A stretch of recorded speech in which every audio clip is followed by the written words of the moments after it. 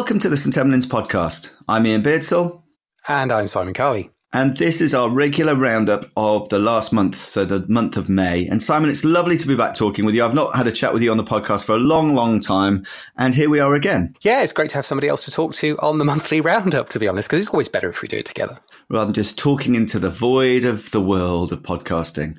It's been a busy month on the blog, but there's a couple of other things I thought we should mention before we start, Simon. First of all, just our thoughts are with our colleagues in East London after what was a pretty horrific attack that's happened just recently. Now, when you listen to this podcast, this may not seem as relevant. There was an attack on a member of staff at Newham ED, Emergency Department. And I think we've all been there in departments where we felt under threat. And I'm sad that it took something as extreme as this to encourage action, but it does seem that departments around the country are now mobilising themselves to make sure staff are safe. So this is really just a call out. Make sure you're safe at work. Make sure you know your procedures for locking down the department. There are some people out there who seem to think it's okay to behave poorly. And of course, we do have some poorly people who also behave in a way that is dangerous to us. So thoughts with our colleagues at Newham, and much respect to them and their clinical lead, Lisa, who I know does huge amounts of work to look after that department. I think you're right, Ian. It's something we're never going to be able to get away from in the emergency department because we're an open space, we're open to the public, and there are some very difficult and dangerous people out there. But what we can do is lots of things to minimize the risk, to protect the staff, and to give them options about how to behave, where to go, what to do in the event of a violent patient being in the emergency department. I think implicit in what you're saying, and I think I'm probably going to agree with you, I don't think there's been as big a focus or as much funding as we require to deal with those in many UK departments. And I think if this is a wake-up call, that's not a bad thing. One of the things that made me slightly sad, I heard about this through personal communication as opposed to online news. So I thought I'd go and look at the BBC website to try and find the obvious article that would be there. And I had to search far and wide to find a couple of paragraphs underneath BBC London subtitled Under, to try and find anything about this, as if this is okay, as if this is normal. Well, people, this is not normal, in the same way that teachers being attacked in schools is not normal. This is unacceptable. And please don't expect that this is part of emergency medicine. And if you're thinking about emergency medicine as a career, please don't let this put you off. Senior colleagues, nurses, your executive will look after you. And it does just show how departments pull together when stuff happens. But yeah, let's not normalise this behaviour. Going home and having dinner with your loved one and saying, I got attacked today, just like yesterday, that's not on. And we need to do something about it. Agreed. And particular thoughts to our pre-hospital colleagues who deal with very similar situations, possibly on a more frequent basis and with less resources. So yeah, shout out to them too. And Simon, in the last month or so, you've probably kept this quite quiet, but I understand you've been appointed to an official position at the college. This makes you now officially a college person. It obviously limits what you can say. You're not allowed to talk about anything controversial. You are now the CPD lead for the college. You have become part of the establishment, Simon Carley. I thought it would never happen. No, I'm really, really pleased to take on the CPD thing. I think it works well with St Emlyn's and all the sort of education stuff we've done in the past. It's a really good team, actually. The events team at the college are great. And I think we've got some ideas about shaking a few things up. But I'm working on the back of what Carol Gavin's done, who's done a fabulous job over the last few years. So really, really excited to get involved and to bring all the things that we talk about in the social media world into college education. So let's see what happens. Also, quick shout out to Natalie, who has just become a mum, and to her partner, Ollie. While she was about 36 weeks pregnant, she still managed to do some articles on St Emlyn's, and I'm always amazed that people are able to do that. I can barely get out of bed in the morning. So, Natalie, this one's for you. You were talking about second-line agents in paediatric status epilepticus. And Simon, I know you know this data pretty well. Yeah, it's an interesting stuff. It's actually two trials, the Eclipse trial and the Concept trial. And basically what both of these were doing is looking at the use of either, and I'll try and say this, but I've been practicing all morning, I still can't get it right, levetiracetam, which I'm going to call Keppra for the rest of this podcast. I think this is the only agent that you're allowed to call by its trade name. I think you've said it as a proper name, but I can't say it either. Keppra is kind of cool. We're going to stick with that. And I know that's not the right thing to do, but we're doing that. So believe me, we're doing that. Versus phenytoin. So in the APLS seizure protocols, we basically check blood glucose, manage the airway, the ABCs, and then we give benzodiazepines to try and stop the fits. But that doesn't work for all children, and you have to move on to another agent. And at the moment, the agent that we use as an intravenous agent would be phenytoin.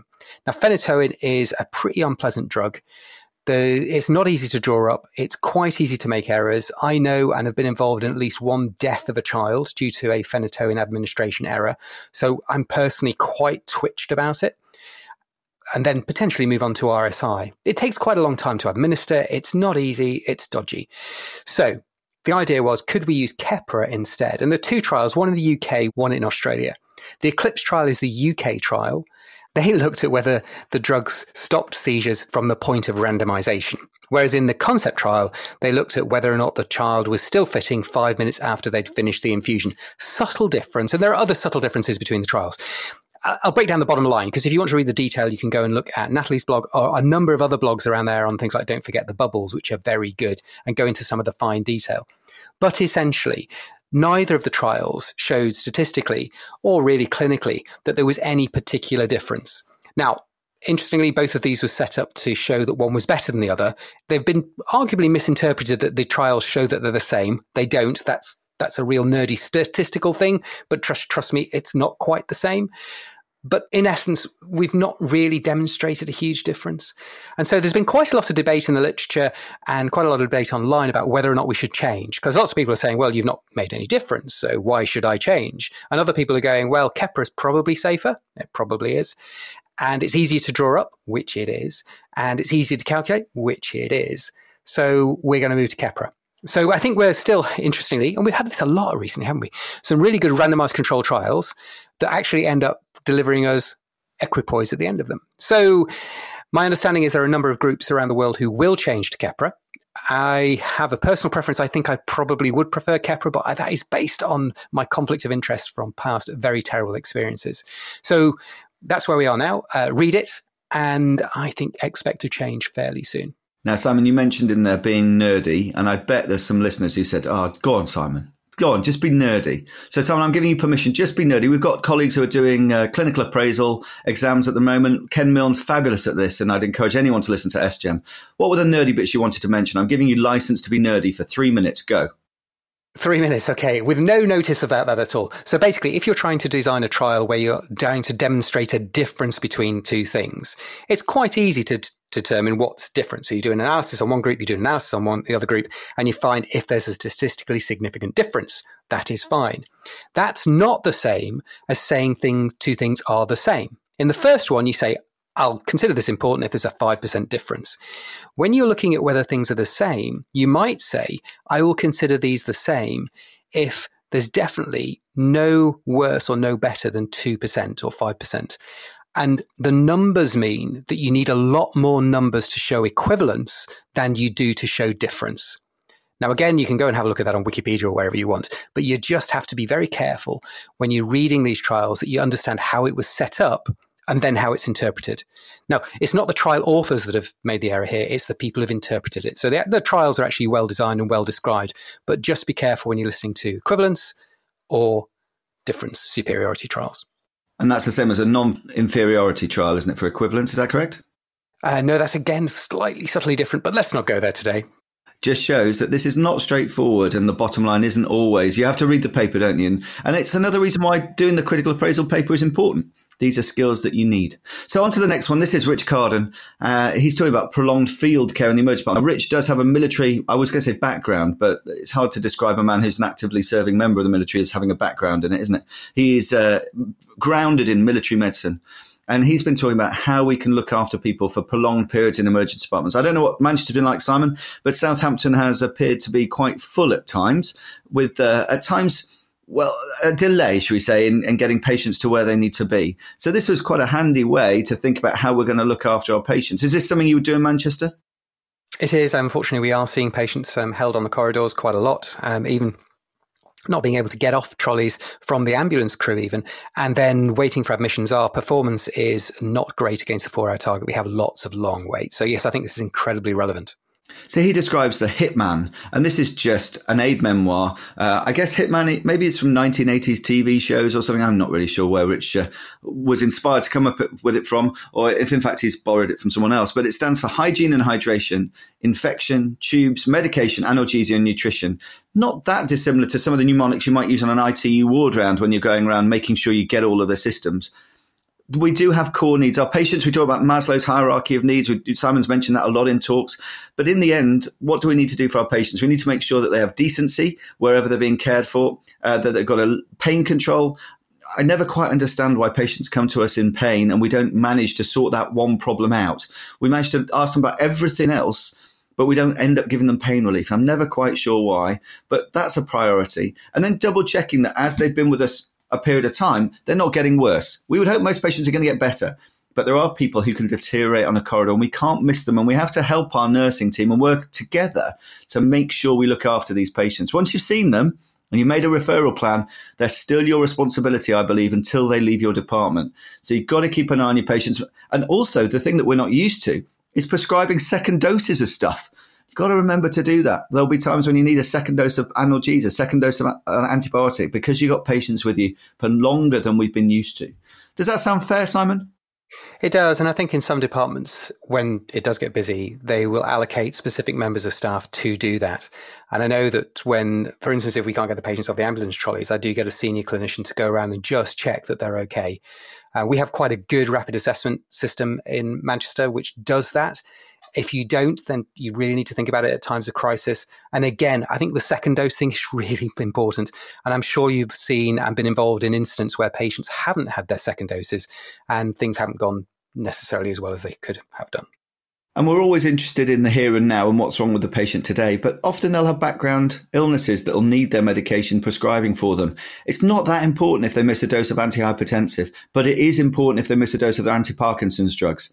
It is our responsibility. Please don't believe you can offload this because you've just made a referral. They're still your patient, is my belief. They're in our department. We should be looking after them. Interesting you mentioned Parkinson drugs. We've got Matt King, who's working with us as an ED pharmacist, one of the best things we've ever done.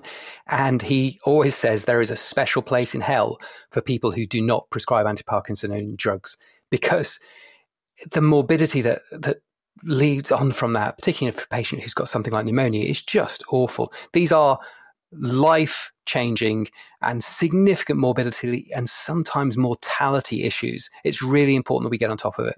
So that's prolonged field care as described by Rich Carden in our emergency departments. We then talked a bit about, well, Simon, you did a blog post about AF in the emergency department. Yeah, so, gosh, this is one of those ones that sort of makes me think my practice is going backwards and forwards all the time.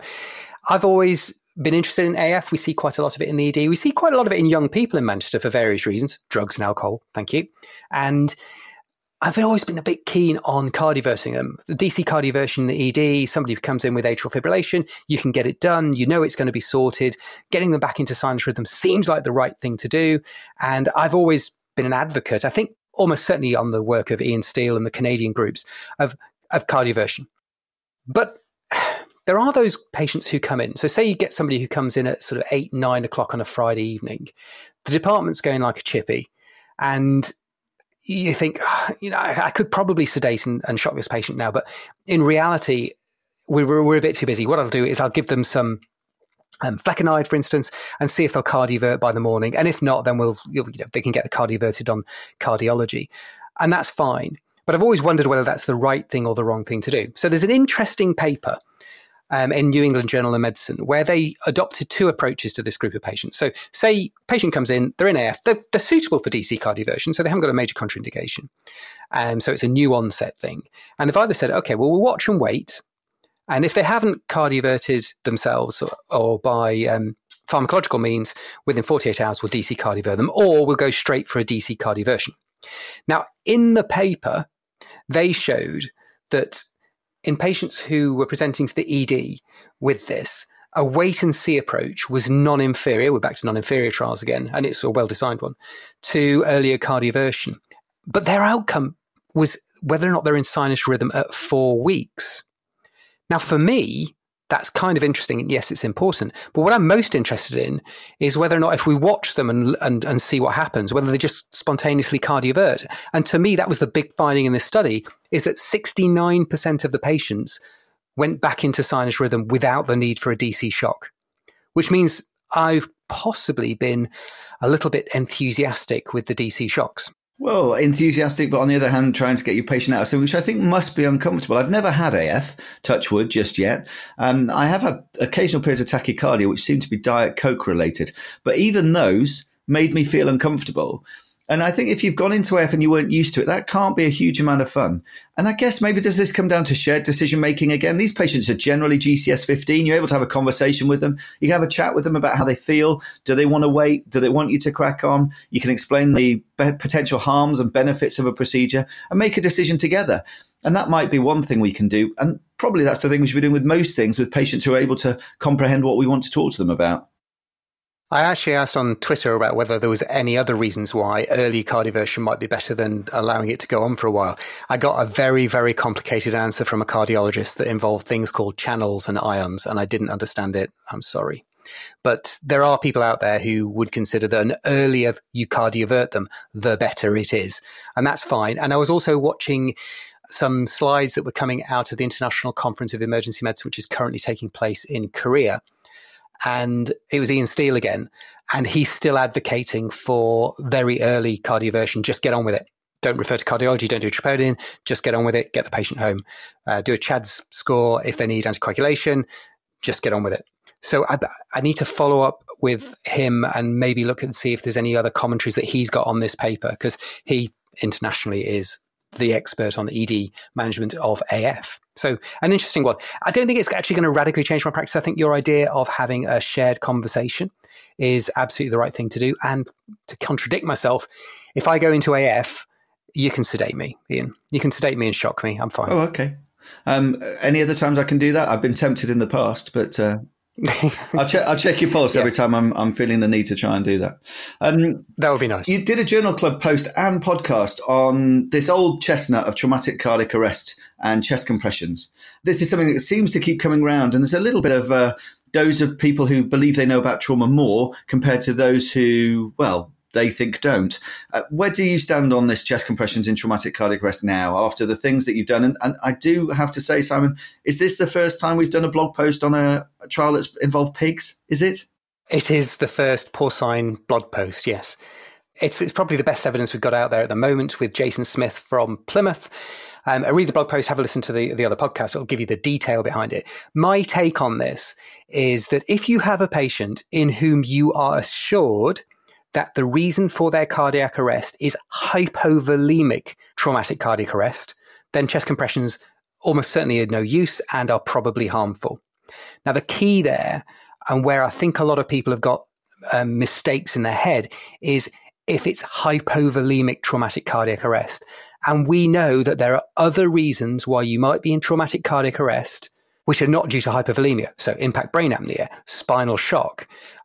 You may have had an MI before you crashed your car. And in all of those situations, then you need to do the chest compressions. And similarly, the evidence here is for patients who are in PEA. We don't really know what we should be doing in that patient who's got asystole. So there are still caveats out there. But for me, if somebody's been stabbed and there's loads of red stuff on the floor and they're hypovolemic and they're white, and they're completely shocked and pale and all of those things, then chest compressions is not the way to go. You need to fill the patient up with fluid. Then that was my take home. The biggest challenge, I think, with all of this is communicating to the entire team what you're doing and why that's happening. So there will be people in your team who are not aware of the literature, who believe, because they've been to ALS or BLS or whatever LS they've done, that chest compressions is what you do when a heart stops. And when you, as a team leader, tell the team you don't need to do chest compressions, there will be at least one person in that room who takes a gasp in and wants to say, what do you think you're doing? You're killing somebody. And I think that is the hardest bit. And there have been times when I have let chest compressions continue in a patient in whom I thought we were unlikely to get any positive outcome to help manage the emotional distress of the team. Because I just feel that sometimes it is too much in that situation to say, by the way, we're not going to do chest compressions because we don't think it works. And this is the reason why, because you're doing too many other things. And handling it in a debrief may work, but there are times when that, for me, is the most challenging thing. Because if we're absolutely honest, this is a small subgroup of survivors of this group who have been traumatically damaged and are now in cardiac arrest. And actually, sometimes it's about looking after the team as much as it is about looking after the patient. I think it's a fair shout. The other thing I would say that came out of this, and was also our experience here in Manchester, is we are definitely seeing survivors from traumatic cardiac arrest now in a way which I don't think we were doing 5 years ago. So the other aspect of this is not a futile group of patients in whom we shouldn't do everything possible. There are significant numbers of survivors out there now, and many with pretty good neurological output as well. So yeah, don't give up. And I don't want to make our ICU colleagues shout into their mobile phone device or their computer, but what have you got to lose sometimes? You either do something or the patient dies. And if you do something, they might die too. The outcome is it's either this or you die. So it is worth trying and seeing what you can do. And having those, you can protocolize it. You can make it so it's a boom, boom, boom, we do this, this, and this. But just make sure you look after that nursing assistant in the corner who on her induction day was told to do chest compressions on dead people and doesn't quite understand why it is that you've chosen not to do this on this 25-year-old young man who, through no fault of his own, got a stab wound to the heart. Absolutely. There's a quick blog post then about the podcast I did with Liz about wellbeing for the broken. And I would encourage you to go and read Liz's writing and also listen to the podcast. It was great to be talking to Liz again. She's got so many good things to say. And wellbeing for me has become a little bit of I'm a bit tired of hearing about well-being, to be honest. I shouldn't say that, but I am. It's become a bit trendy. And I just want to encourage people to look after themselves. Hopefully, institutions are starting to do more too. And hopefully this bandwagon is off and running.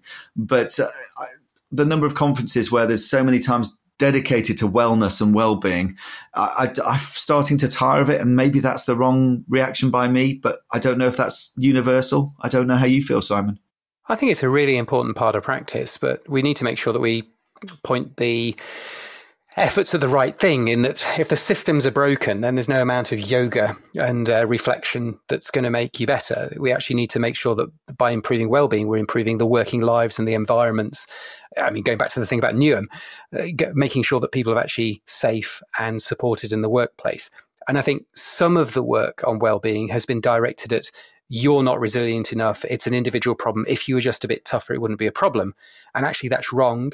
We all exist in a system, and it's the system which is putting people under pressure. So I'm happy for it to be discussed, but I think we need tangible, achievable, supported, financed, resourced solutions to it, which are not just aimed at the individual.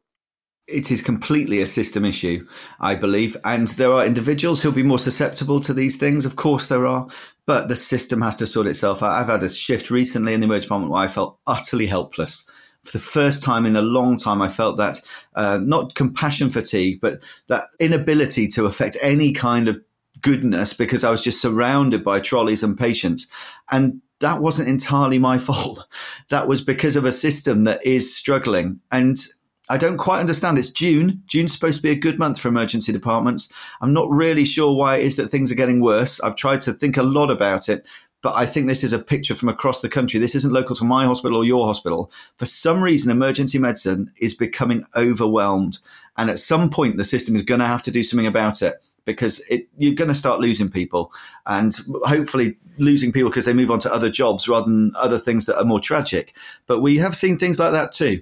So this system needs to take it on board. And frankly, if one of the candidates for the Tory party leadership could mention system changes, I'd probably be more akin to wanting to think about voting for them if I were a Tory member, which I hasten to add I am not. Let's move on. Yeah, no politics. Let's stick away from that. A bit of virtual reality. So I was at SMAC recently and I saw Jesse Spur do a really interesting talk about virtual reality in medicine. And one of the things he was talking about there was the use of virtual reality for burns patients and dressings. I thought it was really interesting because we have similar things in the ED, don't we? We do painful procedures on people and whether or not virtual reality could help. And so NATS reviewed a paper where there was actually an RCT which involved two studies within it, one of which was based in ED. And they basically had a virtual reality game for children, which is based on an aquarium. You had to do things with fish, which I didn't quite understand. But basically, it's a significant distraction technique. And they compared that with normal care, which still involved distraction techniques, and showed that the distress that the children had during their painful procedures was much less if they were on the virtual reality. And these days, you can get a little cardboard box, chuck your phone in the front of it, and generate virtual reality environments very quickly. You don't need lots of sort of fancy kit to do this. So I just wondered if this is something which we may well see coming on over the next few years. And I won't have to listen to many more Peppa Pig videos off an iPad whilst I'm doing cannulation, and maybe the children will be doing something a little bit more active and involved in a virtual reality environment. Simon, firstly, I think Peppa Pig deserves a better shout out than that. Daddy Pig has been a hero of mine for some time. And also, isn't this just the modern version of Bubbles? Isn't this what this is? Don't forget the Bubbles, which I know you're speaking at very soon. That was, we need bubbles for children. Is this not just a very fancy way of having a bottle of bubbles? I think Bubbles is a good example, actually, because Bubbles, when you blow, I can't believe we're having this conversation. When you blow them, is an interactive thing. You can pop them, you can blow them, you can move them around. Whereas many of the other devices for distraction have been sort of relatively passive, watching Peppa Pig, for instance. I think this is another part of the armamentarium about distraction and putting children into a different place. I think immersing people in a virtual reality environment is probably different because it's actually taking you out of where I think I am now into a completely different place. So there might be some difference in it, although I'm not skilled enough or wise enough to talk about the intricacies of that. But I just thought it's interesting. I think this is something that we will certainly see and could be potentially useful, not just in children, but potentially even in adults. I'm not sure if you've ever had a go with virtual reality. It's a hoot. There are now some places around the UK where you can go in and do virtual reality games. I did it with my kids recently. It was just such fun. I have been on a roller coaster and was amazed at how engaged I was in it was a cardboard box on a mobile phone. Who knew? Finally, Simon, let's talk about you. Why not? The power of peer review. This is your Smack Talk and something you've talked a lot about over the last few years, really. Tell us a bit about that blog post and how it came about that you wanted to talk about it at the final Smack. I think it came about because we were talking about, I suppose, the isolation of many of us in practice. And I think this is particularly the case for more senior doctors. So I ask people, as trainees, when was the last time somebody observed you do something? How do you know you're any good? How do you know you're progressing? And they'll say things like workplace-based assessments. I have exams. I have annual appraisal. There's always a consultant round. I can ask them. They can watch me do things and then we can get taught. And at my stage of life now, I've realized very much that, do you know what? People don't do that. I'm an independent practitioner within a team. For many people, ask them when was the last time that somebody actually watched what you do and gave you feedback on it. And for many consultants, that will be months, years, or in some cases, even decades. Now, that's important because there is evidence that your performance as a clinician declines over time. And that's really interesting. And when I say declines over time in performance, I'm talking about mortality rates for your patients. And I think that part of that is due to us not keeping up to date and to not have people observe our practice. Different in other specialties like surgery where you get more observation, but in our world where you're often the only senior doctor on, that's a worry. But more than that, if you go back to the trainees, a lot of those things I talked about are a little bit summative. They are assessments.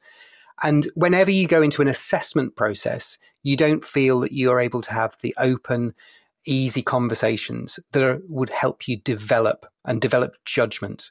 And so I think this is something we can all do. It just, at its very basic level, just means I'm going to do something, whatever it is, an examination, take history, do a procedure. I'm going to get somebody to come in and watch me and give me feedback, developmental feedback. Oh, and the other thing, the reason why we started thinking about doing this at the beginning was around trauma team leaders, because the nurses told us that our practice was very different and we wanted to calibrate it and get it back on track. So we had a similarity between how we did things. So we started doing a bit of this and it was interesting. The original idea was that the person who was being watched would improve. What we found is the person who was being watched, yeah, sure, they get something out of it and they do, but it's the person who's doing the watching who gets the most. They've got loads of bandwidth. They can see what's going on. They've got time to think. It's a two-way process. Everybody learns out of this. It's cheap. You can do it tomorrow. It takes virtually no time. Why don't we do it more? Well, I think I know why we don't do it more. And that's because it's confronting. And actually, everyone will say to you, if you ask any consultant colleague, oh, do you like feedback? I say, oh, I love feedback. Love feedback. Yeah. What they mean is they like good feedback. The majority of people do not want to hear that they can do things better, especially when being told by people who they would see as subordinate to them or people who they view as not being as good as them. And these biases all exist. And when you reach consultant level, it's hugely brave and challenging to ask somebody. Imagine asking a trainee to watch you doing a examination. How brave would that trainee have to be to say, oh, by the way, I didn't think you did that very well. And as consultants, we have to get better at this. You cannot have my career, if I keep going till 65 as a consultant, will last over 30 years. If I don't have somebody watch me at some point in that time then by every chance, I'm going to take the shortcuts. I'm going to find quick ways around things, and I won't be as good as I could be.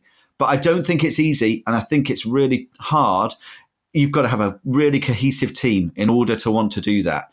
I know at Manchester you've got many colleagues who are on board with that sort of thing, but I think there'll be other departments where colleagues would run a million miles before they have that done. I think it's different in trauma. That's okay, because that's a defined set of skills. You've got to do this, this, this, and this. But when it's a bit more artified, it's a bit more in the individual's expression of how they do medicine, I think that's really, really challenging. So I don't underestimate the challenge you're putting out to people to ask them to do that.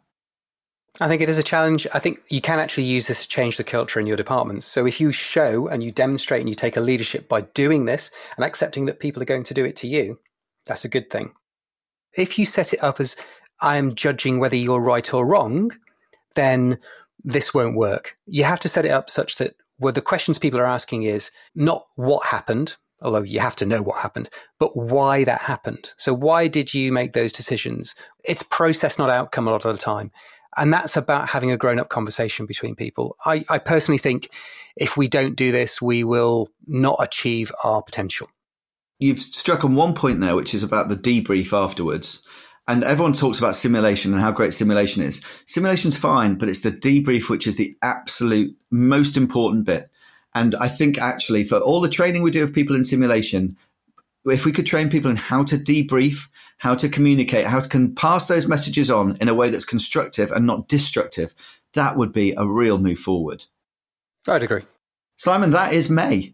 Thank you so much for talking to me again. It's so nice to be back doing this with you. Lots of content from St Emlyn's. Encourage you all. There's loads of FOAMed around at the moment.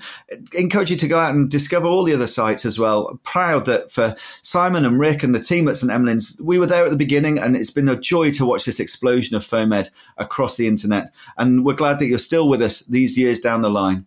Really looking forward to chatting again about June's content. It's still being written. It's still being put on the blog post.